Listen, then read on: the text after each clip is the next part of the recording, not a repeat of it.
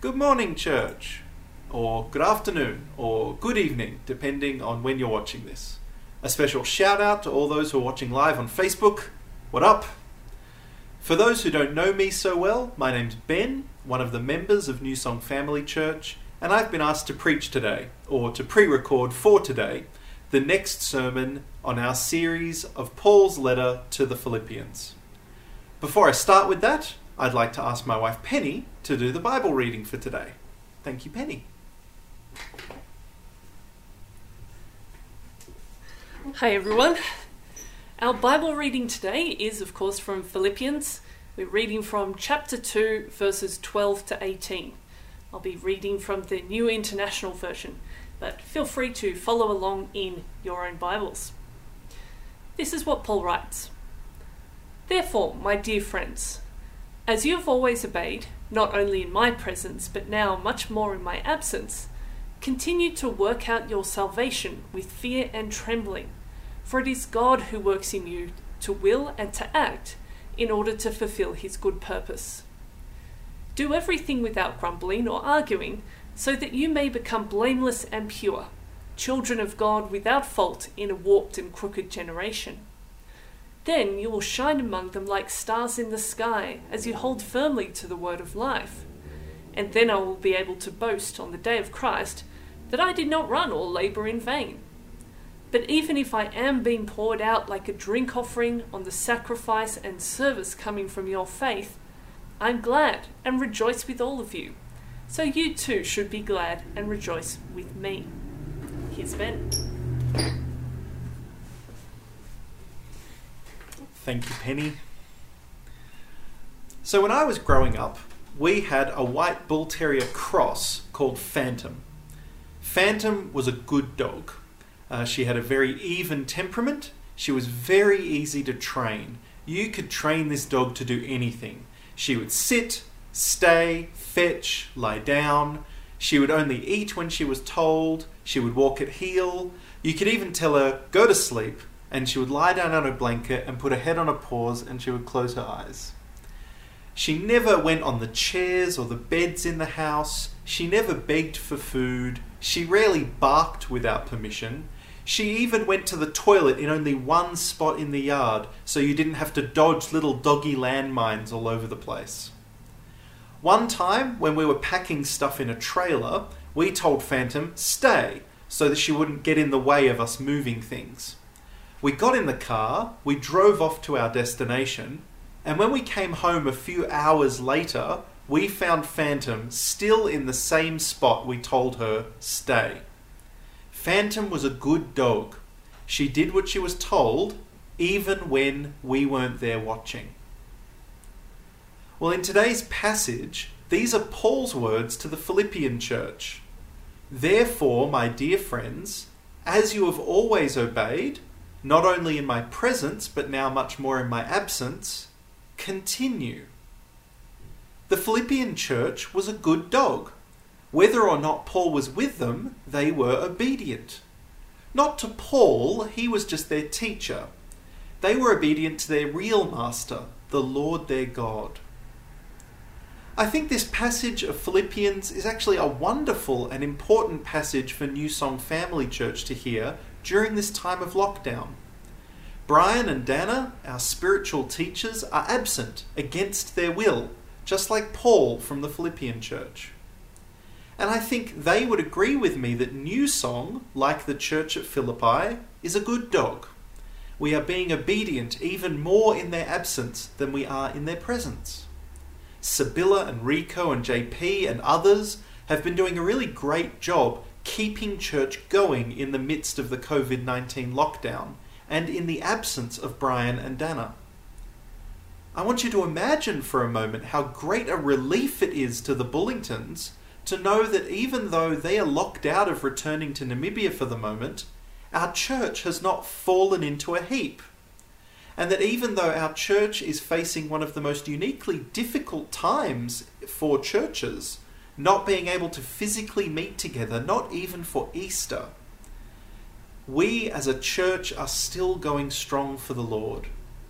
Let me tell you, it's not always like that. There are churches that really do just fall apart when the minister goes away. Services stop, people don't get cared for, the message of Christ is no longer preached. It's a reason why missionary church planters are always so keen to identify and train up local leaders in a new church, because eventually all missionaries must leave, and they want to know that without them the church won't die. Strike the shepherd and the sheep will be scattered, the prophet Zechariah tells us. And that is a truth that has happened many times in many churches. We all know it's easier to do something the right way when your teacher is with you. As a teacher, you know you've done your job well when your students can do what they've been taught without you around. And nothing makes a teacher more proud than to see their students succeeding in their chosen field using the skills they were taught. Not just to impress the teacher, not just to get good marks, but using the skills themselves to accomplish things in the real world. Paul is that proud teacher. His students, the Philippian Christians, were continuing to be obedient to God, not just when he was with them, but now even more when he is absent. They were growing and maturing into godly men and women who were doing the right thing because they knew it was right and because they wanted to serve God. Paul calls this process of maturing, this changing into someone who does God's will because they want to please God rather than just to follow a set of rules. He calls that working out your salvation with fear and trembling. Now, this saying sometimes confuses people, usually in one of two ways. Firstly, people will ask, so is Paul saying here you're working your own salvation like we're saving ourselves? Isn't salvation from God by grace through faith? Now this first confusion is very easily dealt with because Paul deals with it himself. It's almost like he saw this coming because in the very next verse, verse 13, he says, "For it is God who works in you to will and to act in order to fulfill his good purpose." So you know what? Yes, during your Christian life, you will change to become more mature. You will have a deeper trust in God. You will become more righteous. Your will and your act, that is your thoughts and your deeds, more and more fulfill God's purpose. We can't argue about that. That's the Christian life. But it's just like the crippled man who was brought to Jesus. You remember his friends had to lower him through a hole in the roof. And Jesus said to him, "I tell you, get up, take your mat, and go home." But the guy's a cripple. It seems harsh to tell him, get up and walk, when he can't do that himself. But you see, God was at work in him. Christ has the power to make this man walk, but the man still has to get up and do it. So if we ever say, look at what a good job I'm doing in the Christian life, we've already failed, because it is God working in us that is doing that. It's not our own selves. But if we ever say, God's got this, I don't really have to do anything, then we fail, because we're not being obedient. The crippled man didn't have to heal himself to obey Christ's command to get up. He just had to trust God and then get up.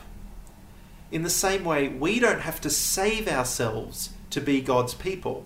We just have to trust God for our salvation and allow him to grow us into the people he wants us to be. Now, the second thing people often ask about work out your salvation with fear and trembling is, they say, is Paul saying here that we should be afraid of God? That if we don't be obedient to him, he will punish us and take away our salvation? Isn't that also against salvation by grace? Doesn't that stop God from being a loving God? Now, sometimes we're told when the Bible says fear God, it doesn't mean fear like be terrified of God. It means be in reverent awe of God. And this is fair enough. The term fear God is used about 100 times in the Bible. And it basically means revere the power and majesty of God. This is a legitimate use of the word fear in English. When I looked up fear in the dictionary, the fourth definition is reverential awe, especially towards God. But when you say fear and trembling, as Paul says here, it's not quite the same. We've all been properly scared. We all know what happens when you're scared. You tremble, you shake. You don't tremble when you're in reverent awe. Now, if you're using the New Living Translation, it translates this as with deep reverence and fear, which really means you should revere God and be scared. They're taking the Greek fear and trembling, and they're saying fear means reverence and trembling means fear, scared. The fact is, the idea of being scared is still there. So the real question we need to ask is this: what is Paul saying we should be scared of? And here's the answer. Paul is not saying we need to be scared of God. What he's saying is, as we work out our salvation, as we mature in our Christian life, we should be scared of disappointing God. Imagine if you invited someone really important to your house for tea. Maybe President Guyngob, maybe Queen Elizabeth, or maybe your fiance's parents. Before they get there, you clean up. You make sure you've got clean cups. You make sure you actually have some tea. You make sure that your best clothes are washed and they're ready to wear. Before these important people arrive, you might well be trembling. Now, are you afraid that they might do something bad to you? If it's your fiance's parents, maybe you are. But President Guyngob or Queen Elizabeth, they don't punish people for forgetting to put sugar in tea. Really, you're afraid because you don't want to disappoint them, because they are important people, they're important to you. Let me tell you, if you don't care about the Queen, or if you don't care about the President, or if you don't care about your fiance's parents, then you wouldn't be afraid of what they might think. You would just tell them, come into the dirty house. Sorry, Hargay, we're out of tea. The toilet's in the back, Lizzie, you just go for it. When Paul is telling us, work out our salvation with fear and trembling, he's not saying, because if you don't, God will smite you. Seriously, just before this, he was talking about how Jesus made himself nothing and died on a cross for us. God is a loving God. No, what he's saying is, take your salvation seriously. Take it so seriously that you're actually afraid of being a disappointment, because you should care what God thinks of your life. So let me ask you, do you care what God thinks of your life? Does the thought that some parts of your life are not up to scratch make you tremble in fear, not because of punishment, but because you fear God's disappointment? How seriously do you take maturing in your Christian life? I want to leave that with you to think over, because I also want to remind you that Paul is not just saying this to the Philippian Christians as individuals. He's writing this letter to them as a church.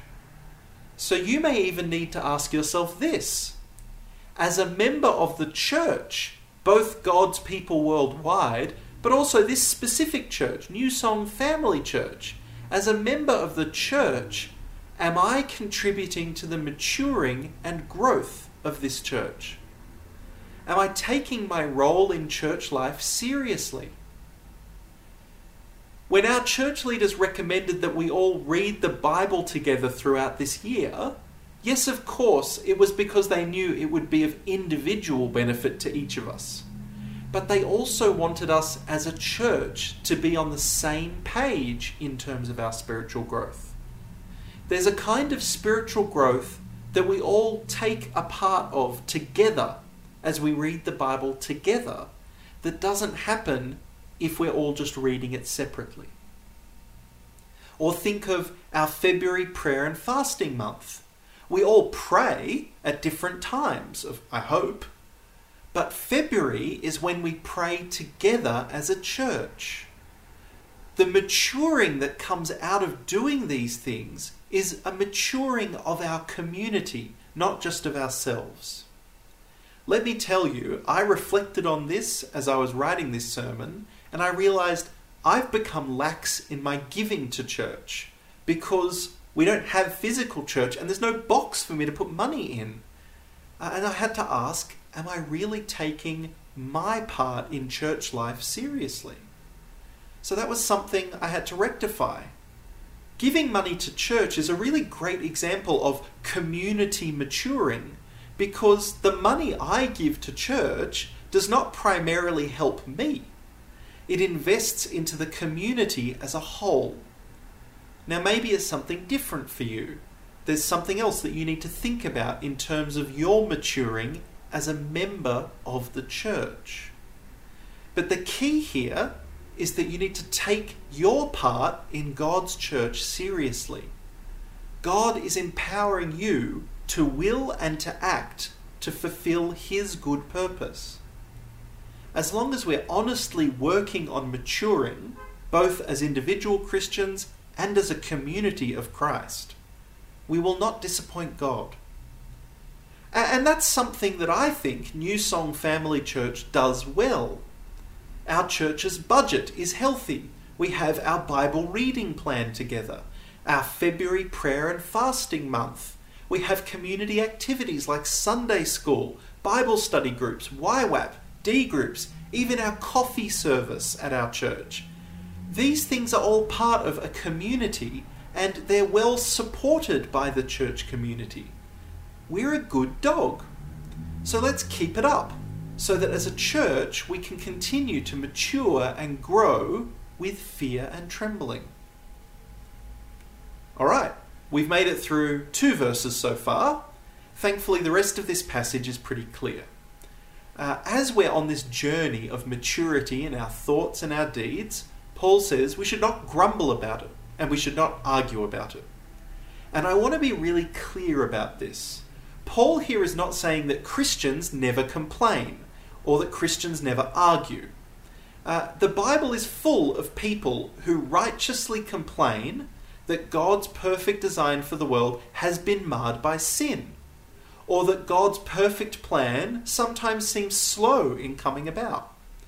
There are people who cry out asking, why are they in such pain and anguish? Why do they face such oppression and injustice when they know that they serve a loving and just God whose plan is to bring all these bad things to an end?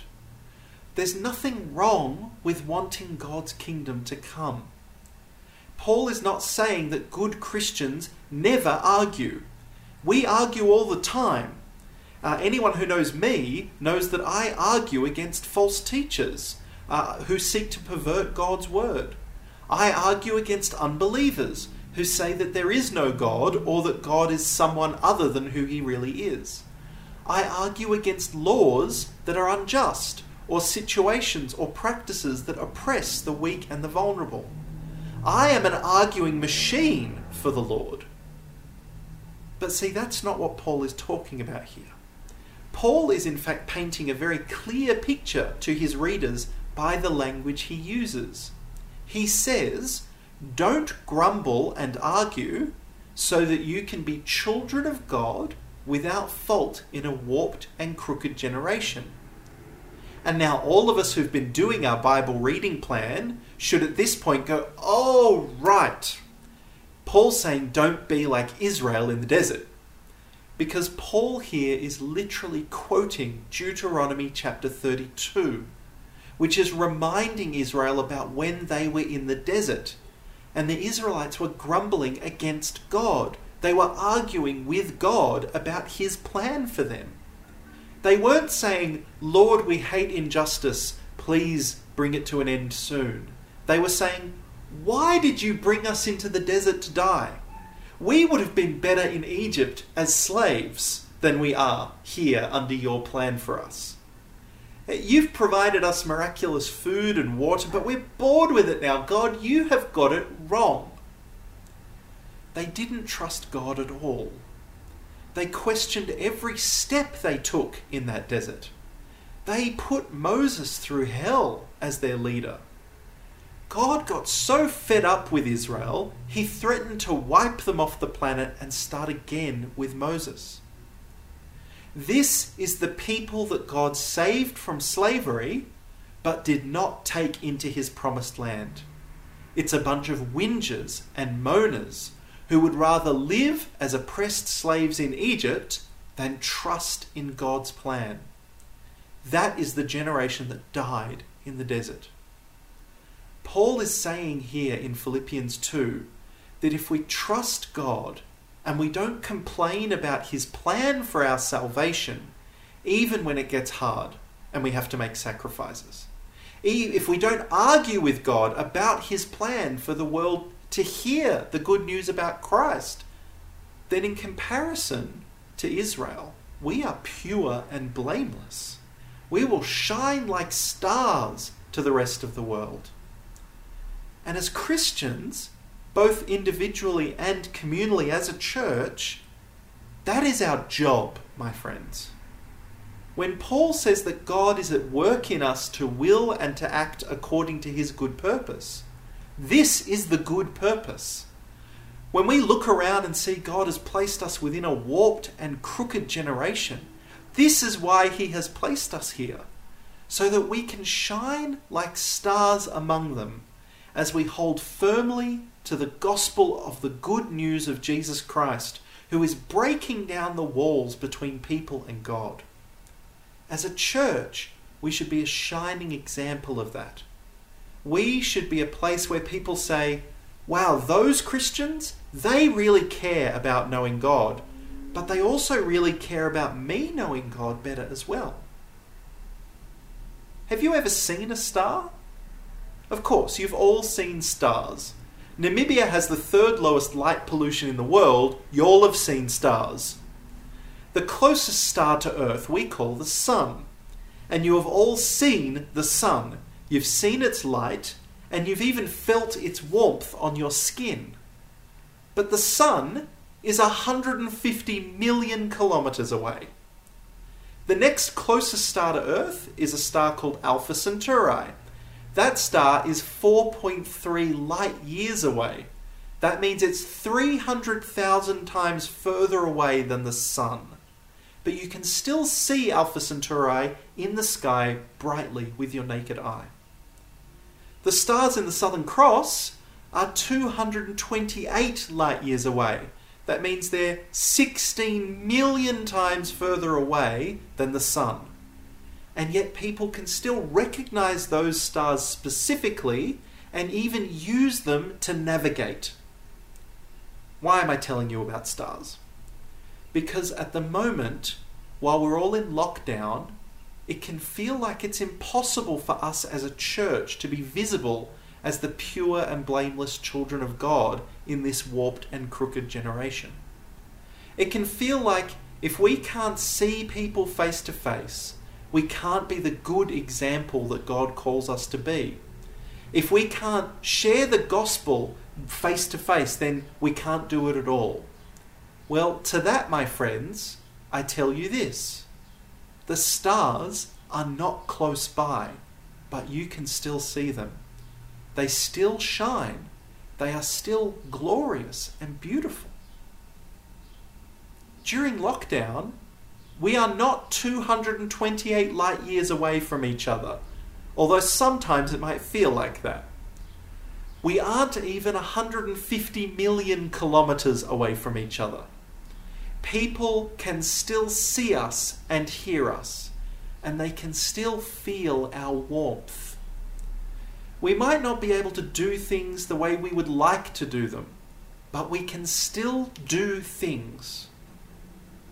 Do you think that our church services on a Sunday in the hall at St. George's School are more visible to the world than these virtual services are now? As a matter of fact, I would say internet services are more visible to more people. I would say it's easier for some people to see these services and be involved in them. I would say it's easier to invite some people to these virtual services than it is to invite them to come to our physical services. I know pastoral care at the moment is much more difficult without face-to-face contact. But it's also more important now than ever because people are really struggling now. So we've got to use what we have. Use our phones, make calls, send texts, deliver food to people, have Zoom meetings, stay connected. We have to make sure also that the people who do this for us full time at our church are funded so they can keep doing it. As a church of God's people seeking to shine His light like stars in this warped and crooked generation, we need to be showing people that we care. We need to be checking up on them. We need to do what we can do, not just moan about what we can't do. This is God's good purpose that He calls us to fulfill. And then, Paul says in Philippians, only then, only when the Philippians are shining like stars among a warped and crooked generation, only when they're holding out the word of life and fulfilling God's good purpose in their thoughts and their deeds, then Paul will know that his work with the Philippian church was not in vain. Then he will be able to boast before the Lord. And he's not boasting as if he is someone special to have raised up this church, to have trained this good dog. In fact, he says that a good church that faithfully follows God's mission is the real sacrifice. It's the meat sacrifice. And that his work is just the drink offering that gets poured out on top. To God, a faithful missional church is the meat at a braai. The work of the church leader helping the church to become a faithful missional church is just the cool drink at the braai. And this should be the aim of all good church leaders. They don't want to see a church where people just know their Bibles, live good lives, and stay out of trouble. They want to see a church where people take the light of the gospel and shine it all around. They want to see people's lives so transformed by the gospel that it impacts the world. Good church leaders want to see a church that is doing the same mission they themselves are called to. Seeing the gospel spread, seeing the kingdom grow. And they don't want that because it makes them look good. Paul actually says, if the Philippian church can become the meat at God's braai, he will rejoice with them in that. And if all he ends up as is the cool drink at the braai, they should still rejoice with him in that. Do you think that while Brian and Dana have been in the United States, they've been boasting to their friends and supporters about how good their leadership is? Do you think Brian stands up in churches over there and he says, you should hear the sermons I preach in Namibia. You should be at the church leadership meetings and see me working. New Song couldn't survive without me. Of course not. That would be like inviting someone to your braai and boasting about how good your cool drink is when the meat is rotten. No, he's over there saying, you should see New Song Family Church. You should see how on fire for God they are. You should see how mature in the faith they are. You should meet the Namibians who are in charge while we're gone. I swear to you that even if Dana and I never get back to Namibia, that church is going to thrive and God's mission is going to be worked out there. That, my friends, is a braai worth boasting about. And I think if I were to ask Brian and Dana, they would say that. They might not appreciate my American accent, but from what I know about New Song, I think there is a lot to boast about. Because God is working in us to will and to act in order to fulfill his good purpose. New Song Family Church is a good braai before the Lord, and the Bullingtons are happy to be the cool drink. But I think they would also say, as Paul said to the Philippian church, as you have always obeyed, not only in my presence, but now much more in my absence, continue. Now, I really hope that the lockdown ends soon. I really hope that Brian and Dana can come back to Namibia soon. But I am so glad to be part of a church that does not fall apart when the leaders are away, even when it's facing trials and difficult circumstances. So let's keep it up, church. Let's continue to shine like stars.